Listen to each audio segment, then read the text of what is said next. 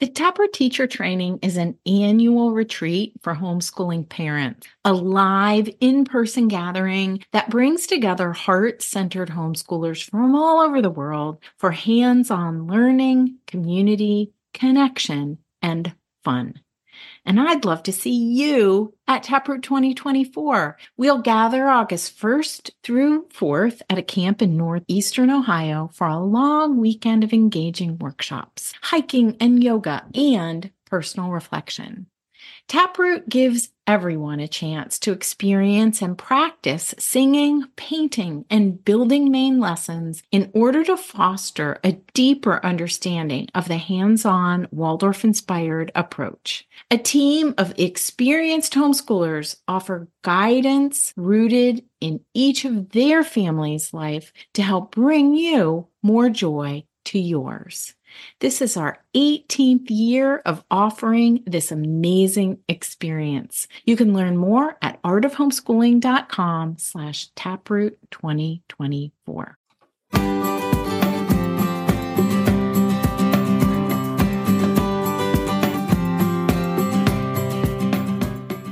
You're listening to the Art of Homeschooling podcast, where we help parents cultivate creativity and connection at home.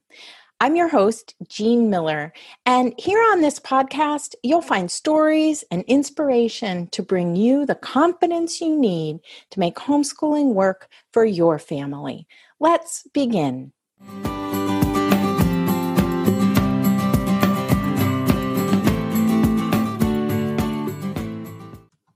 Why do children resist? This sounds like such a simple question, I know, but we often feel stymied by our children's resistance. I know I have. What is a homeschooling parent to do? We've all experienced this resistance, I know, when children push back or just say no to what we have planned. Sometimes kids act out, zone out, or even comply without really being fully engaged. But do you ever wonder why? That's what we're here to talk about today. Why children resist and how understanding the 4 temperaments can help you support your child's development, their motivation based on their temperament. So first, let's start off with considering resistance, and then I'll describe the 4 temperaments to you. So I just want to invite you to take a moment and think about why you resist doing something. Are you tired, hungry, triggered emotionally, bored? Sometimes we're just bored. Is it too hard? Is it too easy? It doesn't seem to be relevant to you or meaningful to you, or perhaps it's not engaging enough. I asked you to reflect first on this because I want to help us all see that resistance isn't necessarily a bad thing. In fact, it's really a good clue into what is going on for our child, just like it is for ourselves. And it's a good clue to the dynamic between us. So let's start off. I want to explore the 4 temperaments, and then we'll get into how understanding these can help with homeschooling. I first heard about the 4 temperaments when I was learning about the Waldorf approach to education. These 4 temperaments help to describe different personality types or learning styles. These temperaments actually date back to ancient times, and they're based on the concept of the 4 humors, which suggested that there were 4 basic bodily fluids that influenced a person's temperament or personality. So these can apply today, just as they did in ancient times. And the 4 temperaments are known as sanguine, choleric, melancholic, and phlegmatic. Now, in the Waldorf approach, we, and really all teachers and parents, believe that every child has a unique combination of they're a unique individual, right? And with the 4 temperaments, the idea is that there's a unique combination of these 4 that affect a child's personality and their behavior, and of course, their learning style. So just as a quick example, the sanguine child tends to be outgoing, optimistic, and social. The choleric child is often very confident, goal-oriented, and assertive. The melancholic child is introspective, sensitive, and at times perfectionistic. And the phlegmatic child is calm, easygoing, and reserved. Now, before we get into more detail about each of these temperaments, I want to share a little about how the temperaments in general can help in homeschooling and how they can not help or how they can hinder your efforts in your homeschool. So first, I want to caution you against typing your child and then seeing it as a label or a fixed thing. The whole idea is that understanding a child's temperament, which usually becomes clear by about the age of 6 or 7, that understanding their temperament can help us as parents and teachers to support them to support their interests, motivation, and help us discern how to teach them in the best possible way. These principles, of course, can also be applied to ourselves, as I said, and can be used for the purposes of self-improvement if we want to study the temperaments that we exhibit. So the very best advice I got about working with temperaments in children is that we do not want to try to change a child's or a person's temperament. Instead, we want to learn to work with a child's temperament, to come alongside and meet them right where they are, and then to mirror or match their energy, their stance, their interaction, and then just invite them forward. Sometimes this takes work on acceptance, right? On accepting our child for exactly who they are. Just a few other tips. Most of us have one predominant temperament, but we can also be a mixture of a few of them. I happen to be a sanguine choleric, and I'm guessing that has been the case since I was a little girl. It's also important that we not share our analysis of our child's temperament with them, right? We don't want to give them an excuse for unacceptable behavior, nor do we want to impart any sense of blame for the way they are. Now, in a Waldorf classroom, a teacher might choose to seat children of one temperament all together with the idea that they'll see themselves reflected in those around them and see themselves as a result more clearly, and perhaps even be motivated to change because some of what they see in the other children can be annoying to them. In a homeschool setting, we have to get a little more creative in working with the temperaments because we have a smaller group generally.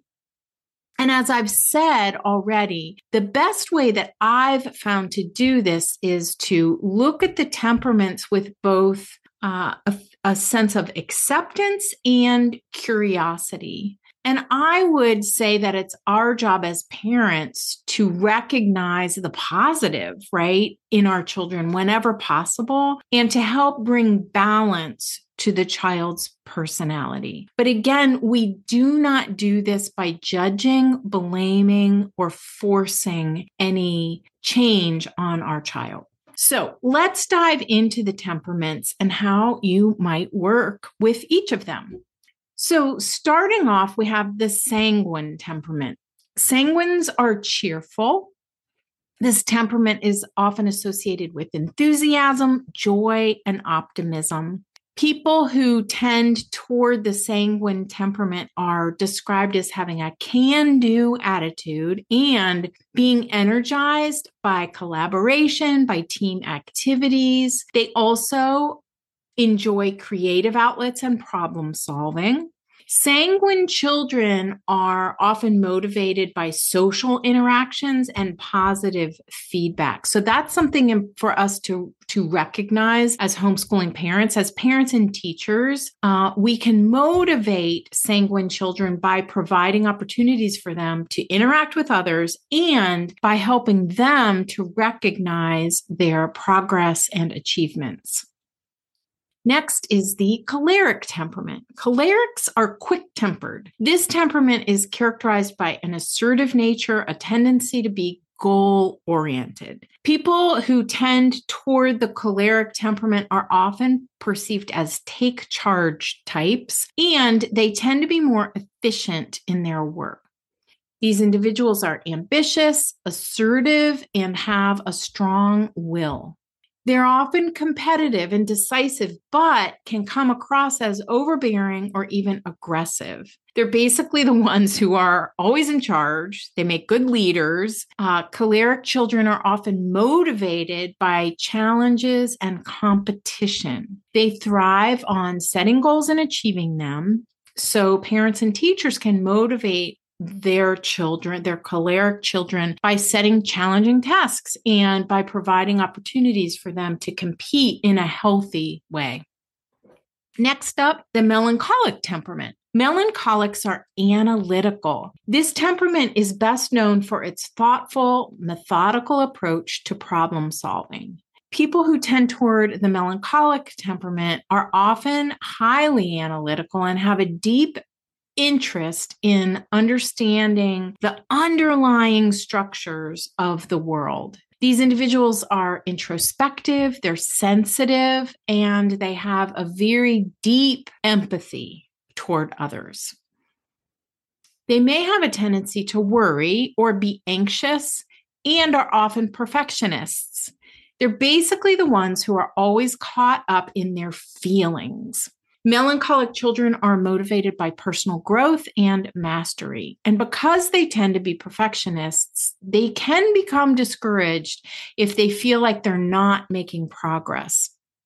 So parents and teachers can motivate them by providing opportunities to learn and grow in a safe and supportive environment where they can see their progress, right? By pointing out the little steps, the little wins, right? And celebrating all the progress that there is.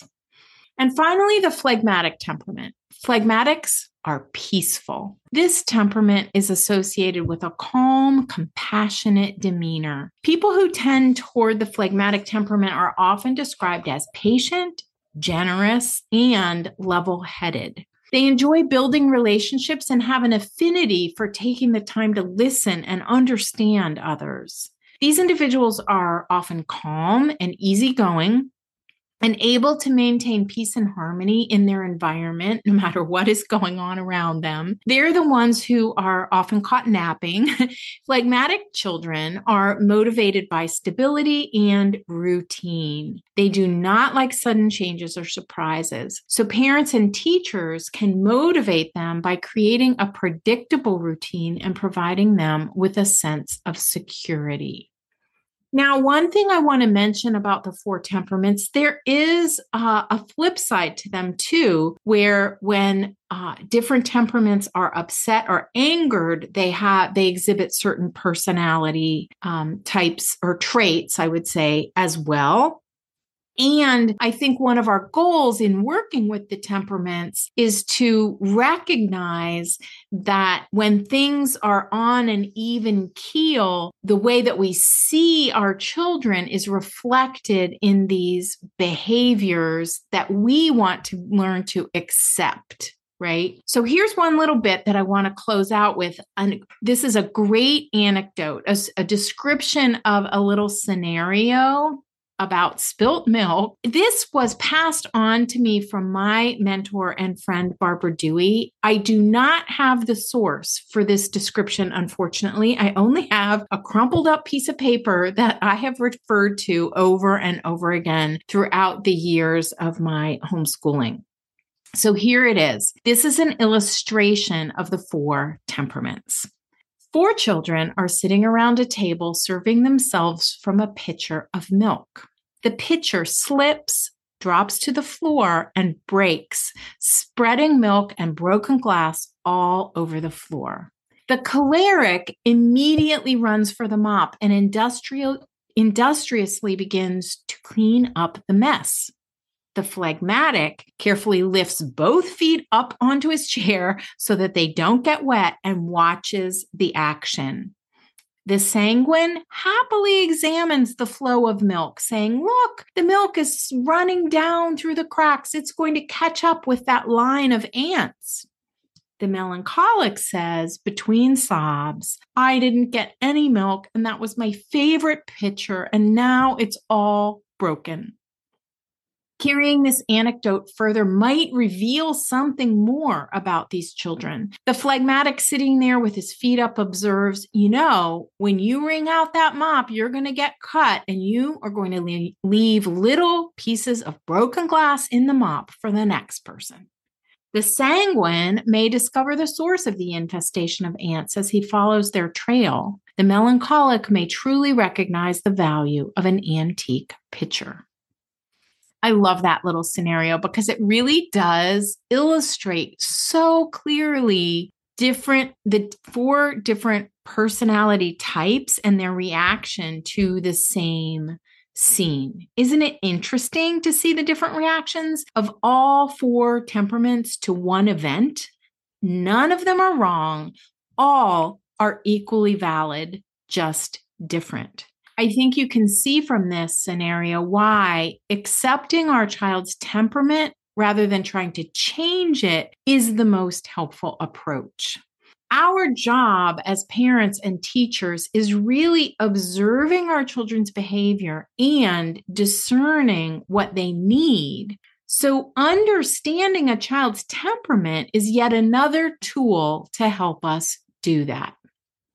I hope this episode has inspired you to work with the temperaments in a supportive way. Circling back to why children resist, I hope you can see that when we think our children are resisting, they may just be responding to a situation in a way that is completely natural for them. We may just be interpreting their behavior as resistance because we're viewing it from our temperament, or because the child has a similar temperament to us and we don't like that about ourselves. We see that in our children and we want to change that in them as well. We sometimes even do this without conscious awareness. So more than anything else, I hope this episode helps you to see your children, your child, through a more accepting and observational lens. If you want to explore the topic of temperaments further, there are a few great articles over on the free Waldorf online library and a few great books on this subject that I recommend. I'll be sure to put the links to a few additional resources over in the show notes if you want to explore the temperaments further. You can find the show notes with all the links over at artofhomeschooling.com/episode 129. And if you want individual help working with your child or children, please check out my one-to-one mentor sessions. You can find out more about those at artofhomeschooling.com/mentorwithjean. Thanks so much for joining me today, and I'll see you next time. That's all for today, my friend. But here's what I want you to remember. Rather than perfection, let's focus on connection. Thanks so much for listening, and I'll see you on the next episode of the Art of Homeschooling podcast.